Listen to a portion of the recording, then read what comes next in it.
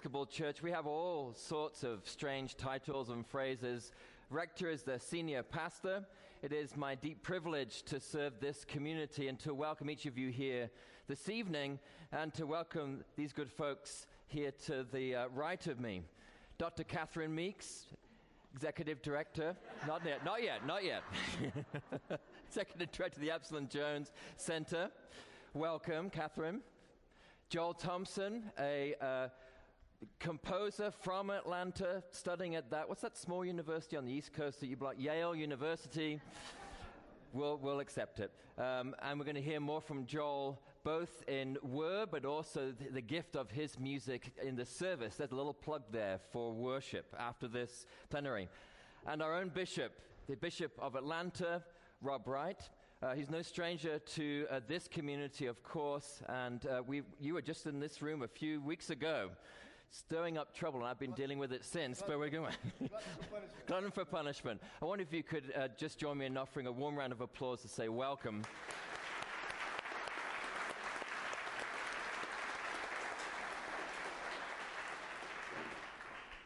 I do want to thank those who've traveled from other Episcopal churches.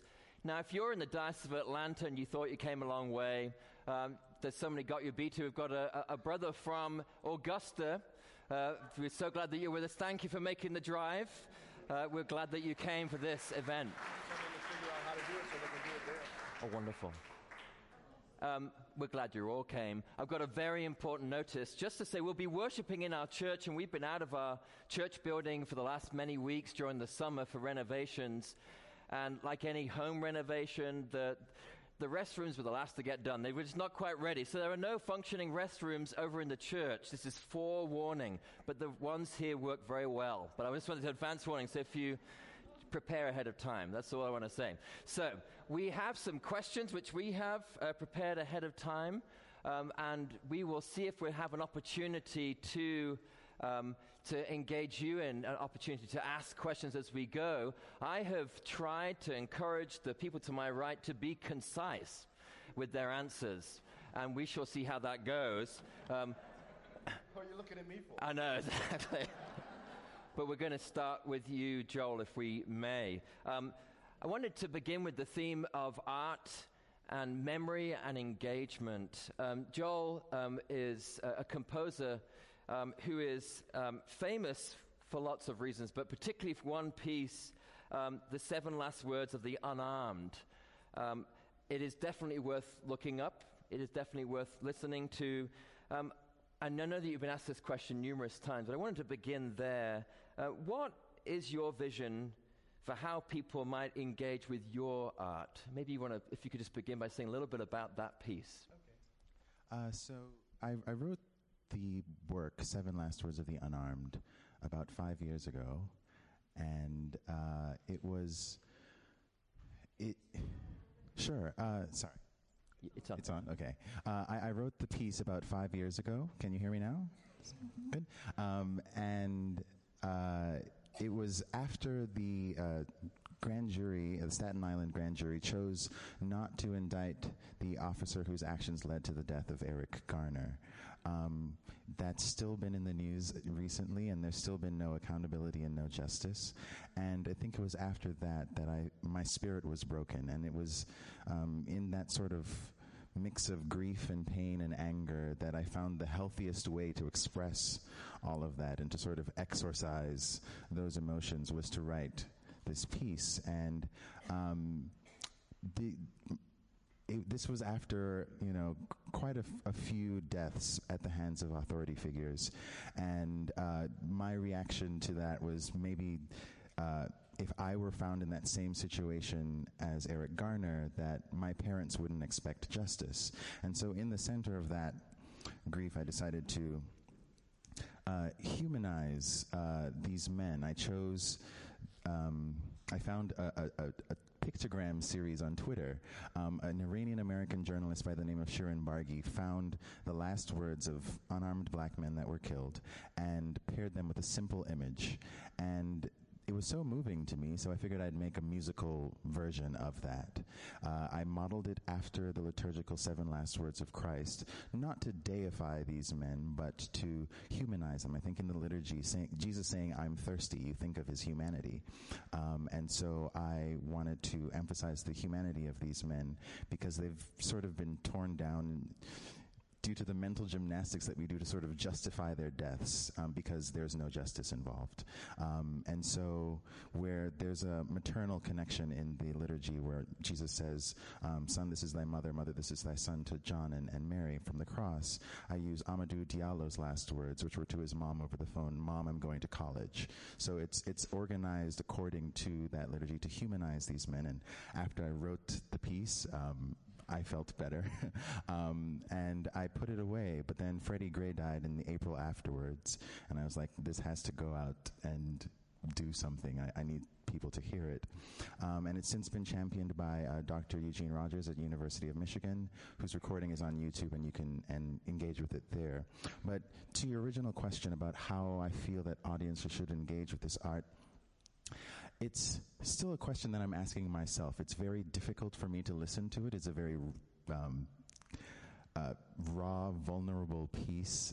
It's akin to someone reading your journal entry out loud. I did not expect anyone to listen to it. It was really just a personal exercise to get those emotions out so that I could move on from the depression that I was in. But now that it's in the world, I've seen responses, mostly of catharsis, coming from the recognition that someone is feeling the same thing that I'm feeling in response to these tragedies.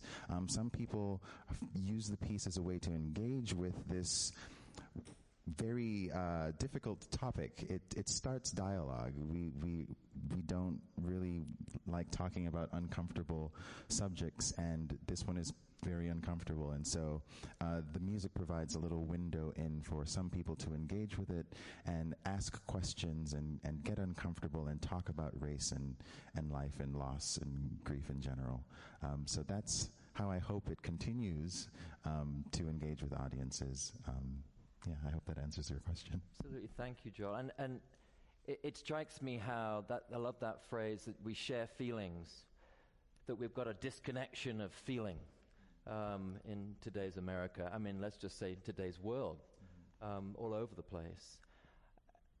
I want to open the next question up to the three of you about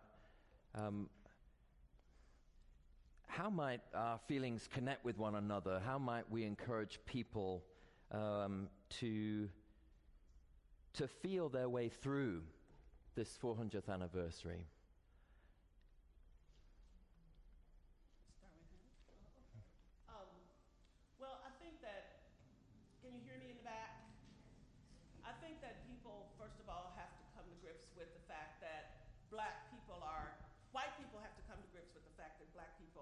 Just like them, human. And that we have all of the same kinds of feelings and all of the same kinds of possibilities. The reason why we have so much trouble connecting is because we set up these hierarchies and decided some folks were different and better and all these things that has contributed to creating the systems that we have in this country. So the very first piece of work that has to be done is for white people to come to grips with Black people are human and just like you.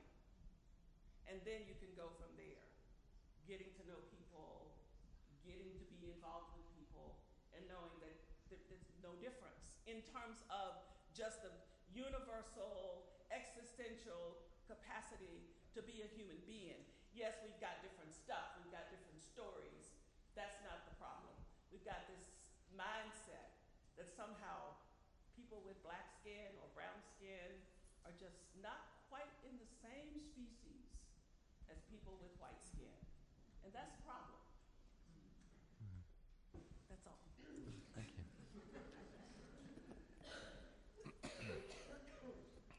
Well, I agree with whatever Catherine says as a general matter.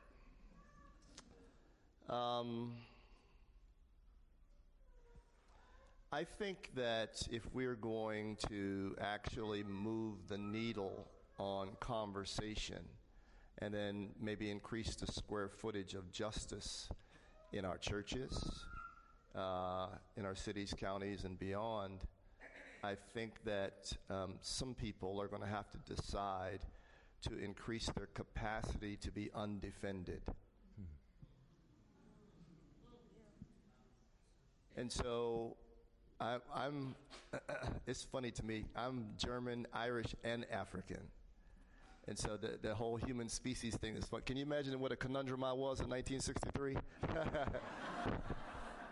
See me afterwards, I'll tell you a story. But I think that some of us are not aware about the great investment we have made in really false narratives. False narratives have been promoted because we need to keep a certain national mythology going forward, and it's cracking now. The genie's out of the bottle, the toothpaste is out of the tube. It's cracking and it's oozing everywhere, and I feel like, and you would expect this from me, I feel like the people who gather at the foot of a lynching tree every Sunday and take a share in the body and the blood, who populate a really big table where all are welcome, really are already sort of, or should be, I'll say should be on the way to increasing that capacity to be undefended. Jeff Lee, as the Bishop of Chicago, says that life with Christ really is, and this is the gesture, is really about moving towards the embodiment of the cross. And so I think that I'm really interested in soulful excellence and Christian maturity. We've got a whole lot of pews sitting and not a lot of Christian growing. And so I think that one of the ways, and that's not an indictment of any particular group. I think that's for all of us who claim life in baptism. But I think if we're going to have an active life with Jesus Christ, you're going to have to give away three things: smallness, separation, and superiority. You cannot have an actively engaged life with Jesus of Nazareth, as the Bible portrays him, if you are not opening those arms and allowing him to have more of you. And so I think that's where I would start. I think when we begin that journey, when we forsake superiority and separateness and the smallness that we maintain and nourish, we end up beside people, and we end up feeling alongside people, which is really the best mark of our humanity.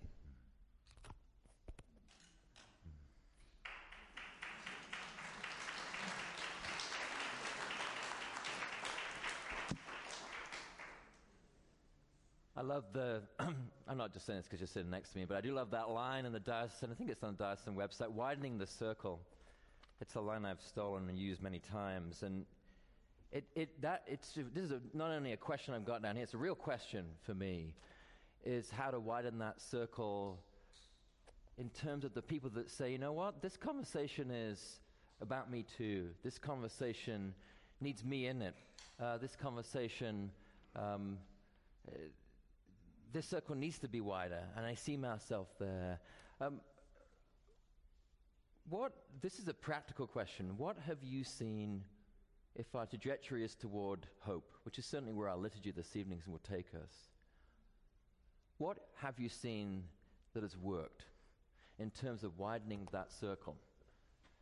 And Joel, when I thought about that question, and we had a little open source way to get to these questions, I did think about art and how powerful that has been, and we'll bear witness to that this evening through the liturgy. But that just maybe in a nutshell, what have you seen work? Practical examples that people could take home or just be inspired by. Are you looking at me? I'm looking at all of you. I'm trying to. Well, I was recently a part of a performance of Seven Last Words in Tallahassee. Tallahassee Symphony Orchestra performed it with the Morehouse Glee Club and the Florida A&M University Chorus, the tenors and basses of that ensemble. And it was the first time that I had seen a complete choir homogeneously, sort of their skin color matching the text, the source of the text that they were singing. And so they brought to it their lived experiences to the performance. And it's generally known that classical music is a predominantly white genre and institution. And so to see a predominantly white orchestra with a homogeneously black choir engaging in this piece, and also I was interviewed by the sheriff of Leon County and two members of the board on separate sides of the political aisle, and all of us in that moment, in that space, agreeing on the sanctity of life through facilitating conversations through the music. I think it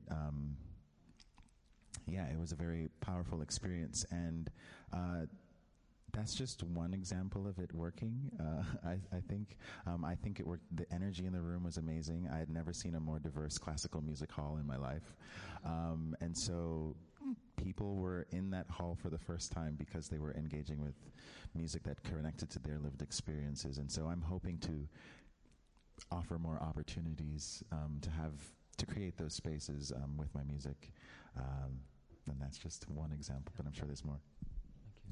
So I think that's fantastic. I think the arts always have been a place where we've been willing to come together. But I also think that you got to get deeper than being in a symphony hall together. Folks are willing to go do that, which is fantastic.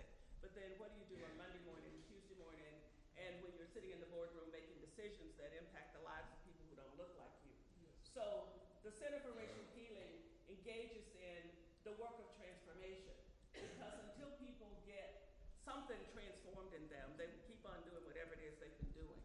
And I travel all over the country now, not intentionally, but it just has happened with the work for the Episcopal Church in doing the racial healing work.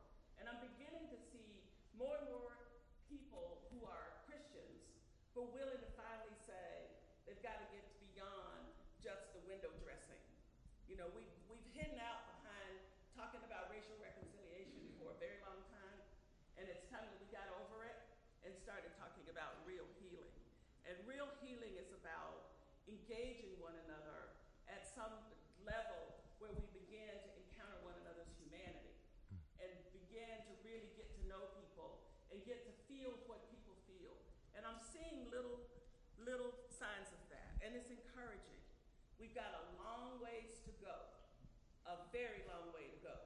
But I do see people getting on the road, and I'm really thankful for that. So this is about what are the practical aspects of this. One of the definition I sort of keep as a North Star around leadership is the capacity to mobilize people to address tough problems, especially problems they'd rather avoid. Right? That's the best definition. All the clergy are sick of me saying that, but that's the definition I'm working with. The capacity to mobilize people to address tough problems, especially problems they'd rather avoid. And so, as a very practical matter, what I've tried to do is increase the diocese's bandwidth to have conversations that we specifically would rather avoid. And so I'm glad for the partnership of this parish and the leadership in this parish to have a willingness to interrogate our common life together. I think we've got to increase our bandwidth to do that. And I think if we're going to do anything that's really useful and deserving or really worthy of the words we use on Sunday, it's got to be you and I finding a space to admit how we have, I'm talking to everybody in the room, no matter what the color is, of how we've colluded with the system. The definition of the status quo is that it's a system in place that works for the majority of people.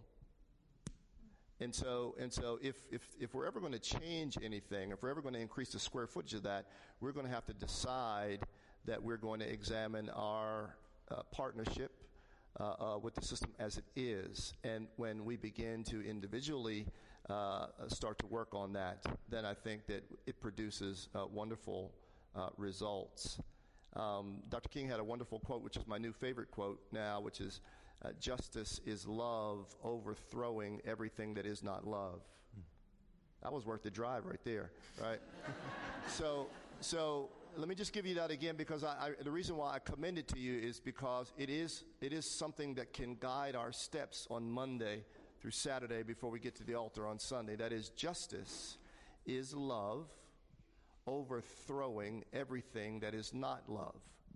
And so part of baptism is deciding that you're on that team, and that is happening to you in your ongoing yes to God, and I will with God's help. And part of that is when you occupy whatever space of authority that you have, and making sure you bring that along to boardrooms or financial decisions or family decisions or whatever it is. I think that we can dance tonight and not say what I'm about to say, but we have to say it. I think that what we're commemorating tonight is 400 years of stolen labor. Where are the smart people in the room? I mean, take out your calculators. Where would you begin to start? And now I'm not disproportionately hard on the South, because the little-known narrative is that the North made way more money than we made here in the South. And we got the privilege of living up close, and we had a certain gift for brutality here. But they got the dollars there. And so Rhode Island is having this conversation as necessary, and all the new. So, I mean, we've done this as a family. We've done this as an American family.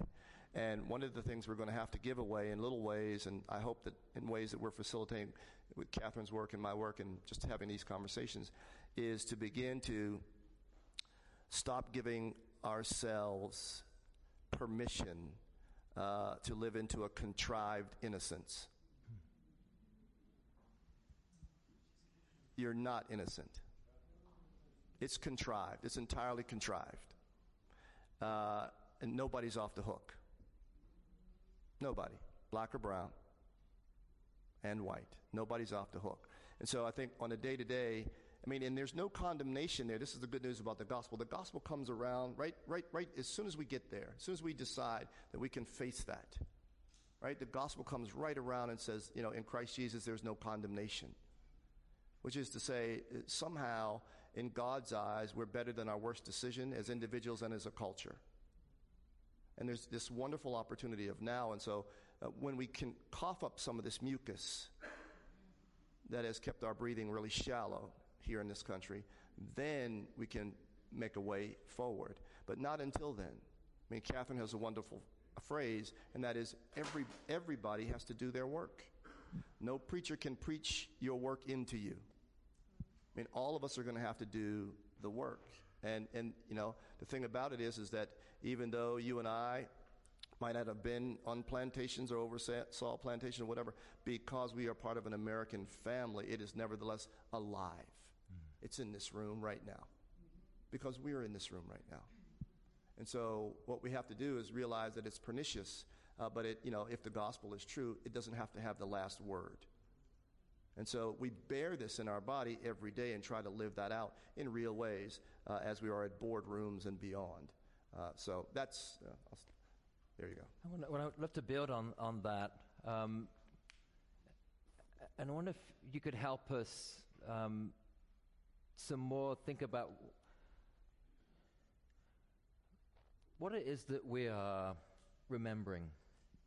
I know, Catherine, you've been wondering about resilience. On Tuesday, we'll join others around the city to observe 4 minutes of silence, part of an effort led by our own Comer Yates and many people around the city to draw to mind the silencing, particularly of African American boys in schools, tracing that line. And as we were contemplating that this week and trying to find a way to talk about it, every time I've failed drastically to come up with the right way of describing it. Because how do you put 400 years into words? So I wonder if we could just go there a little bit more about what is it that role of memory. The church does have that vocation to remember, yet we've been struggling with a profound amnesia. I don't know. Okay. But what I know is that we Catherine, could you just I think Joel's, we've given you the trick microphone. I apologize. Well, Is it not on? if you use it, I don't know. there you go. Now we've got you. But you heard me because I have a big mouth. Well, I'll get rid of that one. So I don't know the real answer, but what I know is that there's mystery here, and we have to make ourselves available to that, and so we try. And Howard Thurman, who's, if you don't know him, you should, so go home and look him up after this is over tonight. Howard Thurman says that he spent a lot of his time being preoccupied with what it was that made the people who were kidnapped from Africa be able to survive in this land, separated from everything that was native to them. And in some ways, I don't think that we've ever recovered from that kidnapping, because there's still missing links for us as people of African descent that I don't know that we'll ever be able to recover. But what I know is that we have to keep trying. We have to keep struggling. We have to keep singing. We have to keep dancing. And Thurman's question was, what was it that made the slave able to survive and to decide that life was worth living? And I think today, this week, this month, we are remembering the system that that was set up, that did that kind of stripping people, reducing people to something that was described as non-human, and yet people of African descent defied it. And here we sit. Here we are. We have created and we did a lot to make this country. And in spite of that, to start out with that kind of deprivation. So I'm inclined to believe that we all have got to pay attention to what the deprivation was, but also to struggle to see what was the remedy. There was some capacity to connect to God, to a God that we don't know a whole lot about, because we made up God and, to suit us. But you don't make up God when everything has been taken from you. You get to a different understanding. So I just think that there's some amazing threads that we need to kind of find our way back to and try to weave into this tapestry. I'm not sure that America is interested in being well, but I do think the church needs to be interested. So,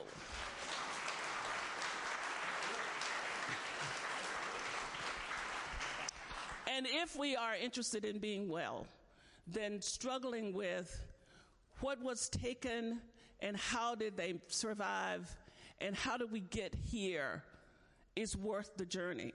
And I think that for me, that's my everyday life, is getting up in the mornings ready to engage the questions, and ready to keep living into those questions, because I just think the willingness to struggle with the questions and to struggle with how you can even talk about all of this is a part of the way to healing. What you just said really inspired me. As a black man, everything I do is inherently political, especially in the world of classical music. So if I choose to address social justice issues or issues relating to my identity in my music, that is inherently seen as political and sometimes avoided. And if I choose not to write about it, if I choose to write about butterflies, that is also inherently political, because I am a black man choosing not to write about this. But you describing this journey of asking those questions as a journey towards healing, that definitely connected to me on a fundamental level. So thank you for sharing that. Yeah.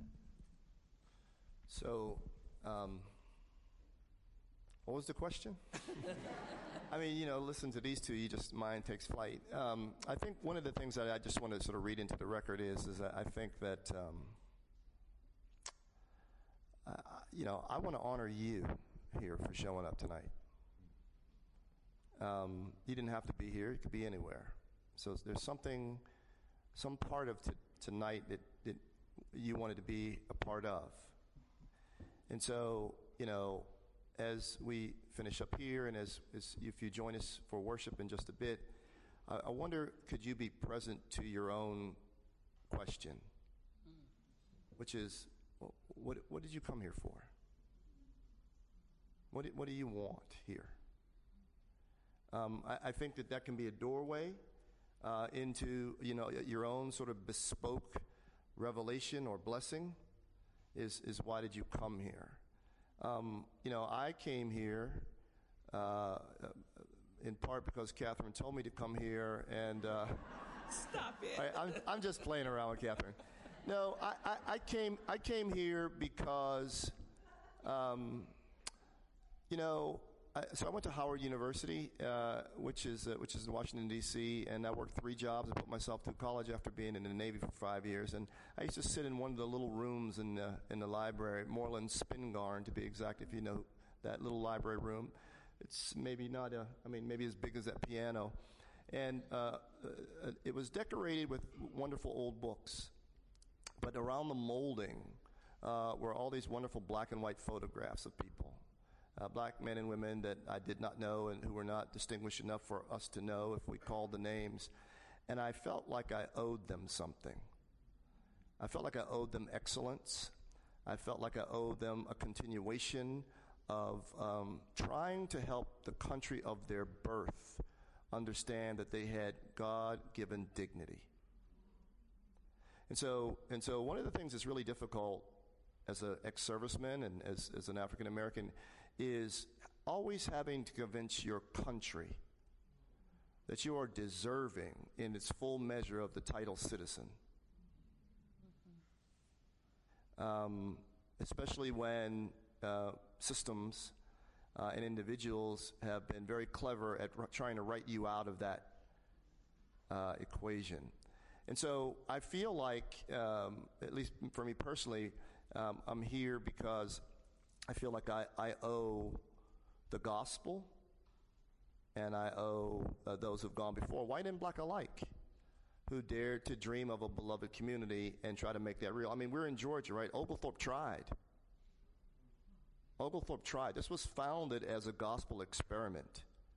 It's just that we decided at some point that cotton was more profitable. And Oglethorpe's vision was taken away. So, I mean, there have been people, generations, white and black alike, who have endeavored to live out, incarnate the beloved community. And I think, as Catherine has said, because we didn't score a touchdown today doesn't mean we stop trying to march the ball down the field. And so I think that's what judgment may look like, if there's anything called judgment, is that for all of the ocean of communion wine you've drunk and and a barn full of communion bread that you've taken, did you progress Christ's purpose in your lifetime? Not that we solved it, but on your watch, did it progress? And I feel like that's an invitation, it's a conviction, that's an opportunity, and a privilege, really, to have a purpose that big in the world that can impact so many. So, but that's sort of where I'm at. But I'm inviting you to think and distill for yourself why you're here and what you want. And what you want out of a conversation like this going forward. I think there may be some benefit to that. That's a beautiful invitation to worship, to bring your question to that space. We're not going to go there yet. We've got about 10 minutes. I'd love to offer an opportunity for you to ask a question if you have one. And I'm just going to ask that it's a question, not a paragraph with a question, but just the question. But if you do have one, I'll bring the mic to you so that it can be picked up in the recording. But has anybody brought a question into the room? I see you, Lawrence. I'm coming around the outside. That's right. How do I do this? You just speak into that spot, yeah. Okay, I'm Lawrence, and I'm here tonight I just swallow hard because I fear violence around these kind of gatherings now. But what are 3 things I can do this week to take the ball down the field besides be nice? I dropped my child off at a very diverse school, so I don't want to say that's taken care of, but what do I do practically speaking? Where do you work? I'm an underemployed journalist right now. I got let go as a freelancer from CNN. Yeah. Not let go, just not used. But telling the truth? Actually, yes. Okay. Not So- about this, but yes. So you can keep doing that. Telling the truth to whoever is in your sphere. Small circle. We always want to go out somewhere. So telling the truth and being awake enough to know what the truth is to tell. And I think that anywhere you go today in this country, there'll be an opportunity for you to tell the truth to somebody. Because there'll be a conversation, there'll be something. And to have, I don't know what you do every day in your life, but I think that if you get up in the morning with this intention that today you will be as honest as you can be in every circumstance, that you will find more than 3 things to do. So I would answer that as a parent. So how old is your young person?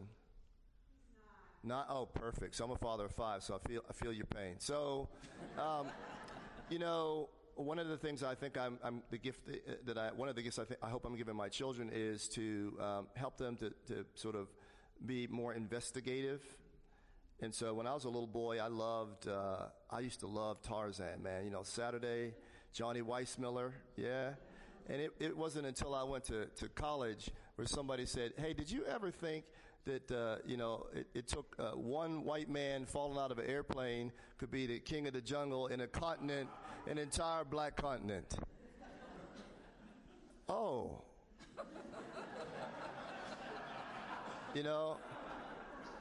I mean, this is what I'm saying. I'm saying that it's not just white folks who have to take another look at these narratives. How is it that the wealthiest continent with the first, surgeons and libraries and so on, how is it that, just one random white dude falling out the sky could become the king of the jungle, right? We have to investigate that. So I think maybe the gift you give your kid is really a wonderful pantheon of men and women from all walks of life who have created art and beauty and learning, etc. I think that's one of the things we do, and just make sure that they understand that knowledge and dignity is not sort of concentrated in one group of people that God has made. I think that may be the best gift, is they see that God has endowed so many people with so many gifts. I think that's a gift. I'm heading your way. Thank you very much. My perspective may be a little different. My name is Dr. Lisa Bratton. I have to say my name because I'm a 5th-generation descendant of historic Brattonsville. It's a plantation in York County, South Carolina. It's a historic site. And so I can go back to the exact land where my ancestors were enslaved in. So many of us cannot. But my perspective is that until the economic piece of this begins to get solved, that's where we need to begin. I went to Charleston a few weeks ago to Magnolia Plantation. Magnolia Plantation was started when a man gave 2,000 acres of stolen indigenous land to his daughter as a gift. At the same time, African people, a family of 7 or 10 is living in a space this small. And so when you have those kinds of that level of continuous economic exploitation waged against African people, that is really the part that also has to change. And I feel like now we're speaking to the choir, because for white people, the very fact that you're here says that you have some level of consciousness. But there are billions of people out in the world that don't have that consciousness. And so we need to address the economic piece of this, and also the people who are not in the choir. Thank you. So I want to disagree with you about the choir. I don't think there is a choir, because all of us have got a lot of work to do. All of us in this room have got work to do. So every time someone says that, I understand what you mean, that there are people that are at least willing to show up in this space, but I do want to go on record saying there is no choir when it comes to this. You know, and let me just add to, you know, one of the things that I have learned, I appreciate your comment, one of the things I have learned is too, is that showing up, people show up to these kind of conversations for lots of different reasons. You know, this is not my first trip, you know, around the mulberry bush. Some people come to get some self-flagellation so that they can excuse themselves from the deeper economic conversation, right? I mean, you know, sort of the underbelly of narcissism, right? And so what I take away from what you said is that, so where do you start, the chicken or the egg? The truth of the matter is that what we really need is more white subversives. We really need people, perhaps like some of the people in this room and other rooms, who get the dignity piece, and therefore they can help us wage the justice conversation and the economic conversation. Right, because we've been trying to have the economic conversation on its merits, and here we are 400 years, right? And so I'm with you. So so I'm at the strategic level, right? So how do we do that? There are boardrooms that I'm not in, but if I have an ally in that room who gets this dignity piece, perhaps that moves the cause forward. But it's a conundrum. It is a conundrum. So, but we need more white subversives.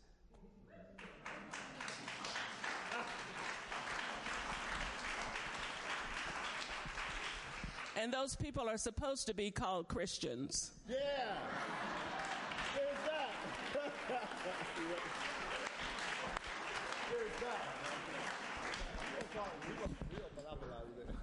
So,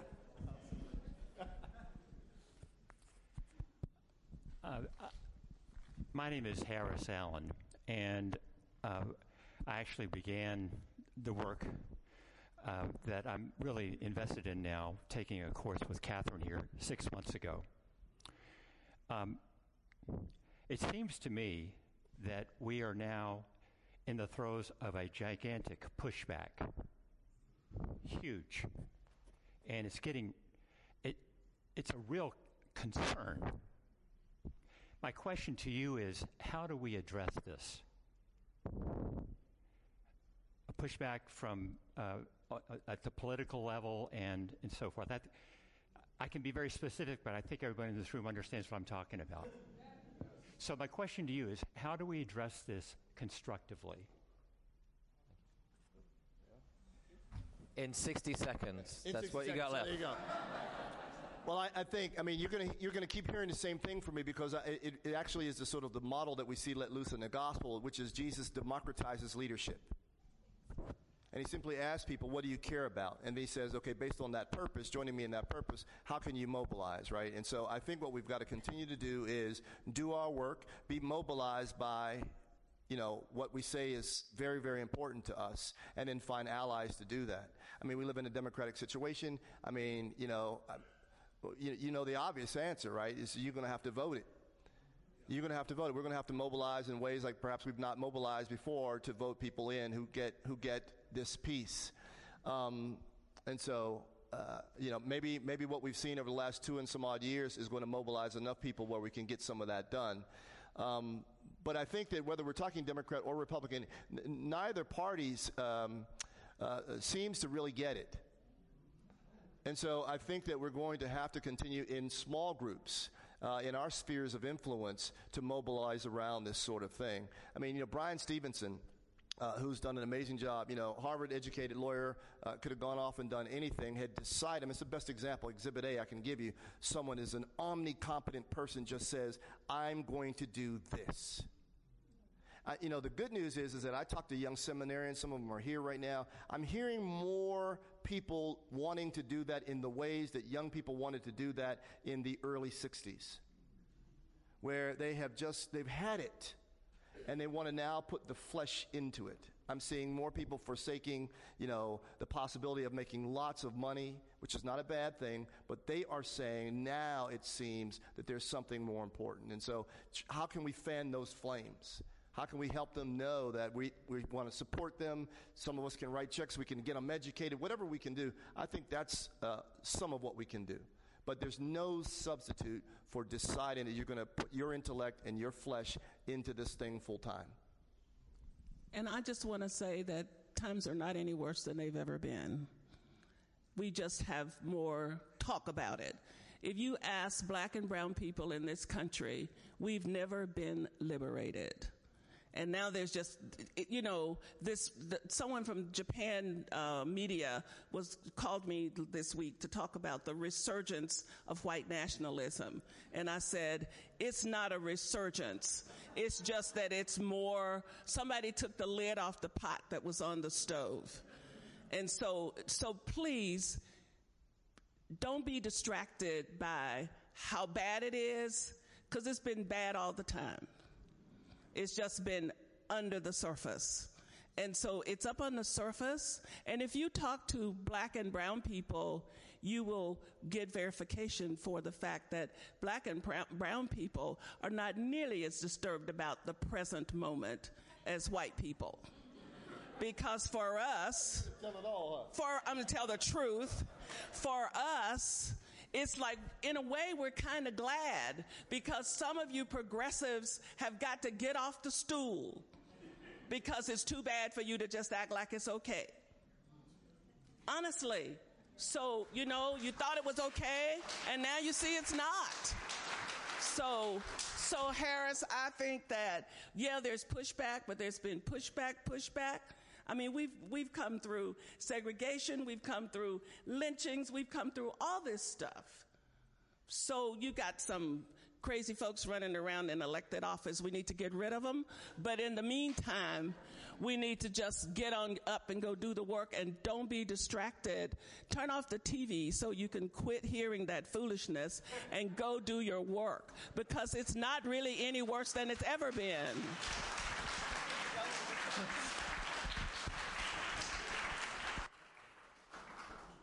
So bringing it home,